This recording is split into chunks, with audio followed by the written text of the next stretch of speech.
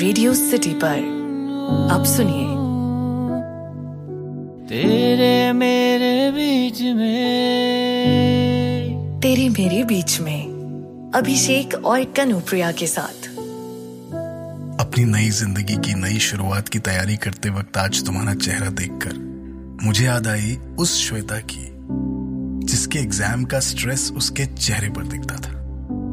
English का paper हो तो इजी, हिंदी का हो तो नो स्माइल और मैथ्स का हो तो नो स्माइल, चेहरा लाल। ऐसा लगता था कि एक आध सवाल अगर और उलझ जाएगा तो कहीं रो रो के पूरी आंसर शीट ना भिगा दो तुम। इसीलिए तुम्हारे एग्जाम के दिन मेरी कोशिश रहती थी कि घर से निकलने से लेकर स्कूल पहुंचने तक के तुम्हारे रास्ते में हर मोड़ पर तुम्हें बेस्ट विशेस मिलती रहे।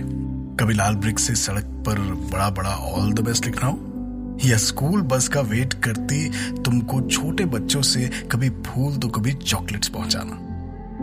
I did my best to make you feel loved on your big days. फिर वक्त बदला and the stressed you grew into a confident lady. First one to get promoted again.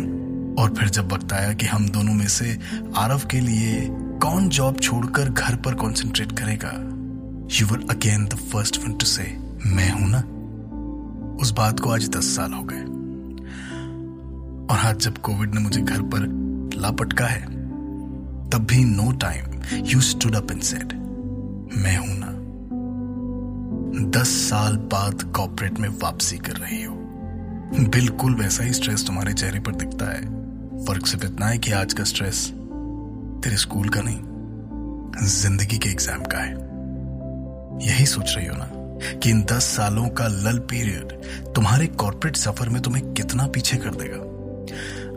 अपने से 10 साल छोटे लोगों के बीच तुम कैसे सर्वाइव करोगी? घंटों तक लैपटॉप पर फिर आंखें गड़ाकर कैसे बैठोगी? So my dear Shweta, let me just tell you, तुम सब कर लोगी। और रही बात घर की, आरव की, डोंट वरी, इस बार मैं हूं ना।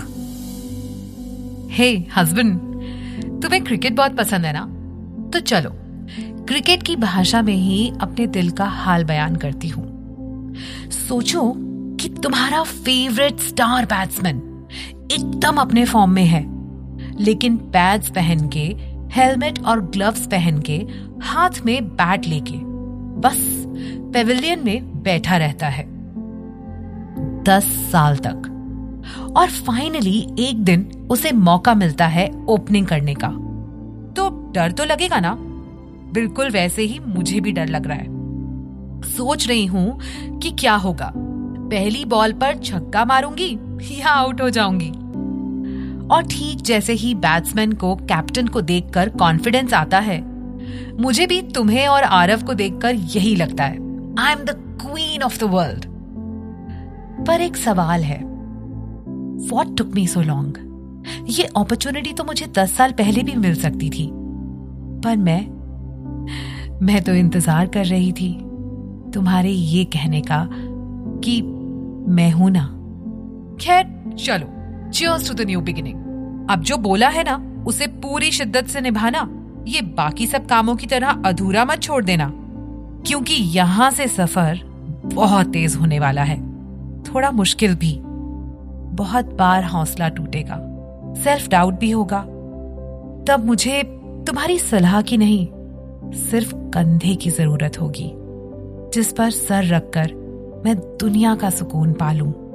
सीने और बाहों की जरूरत होगी, जिसमें दुनिया का हर डर, हर शोर, उससे खुद को छिपा लूं। कभी मैं, कभी तुम जिंदगी की पिच पर ओपनिंग करेंगे, चौके छक्के मारेंगे, कभी डक पर भी आउट होंगे, लेकिन तेरे मेरे बीच में एक वादा हमेशा रहेगा, मैं हूं ना।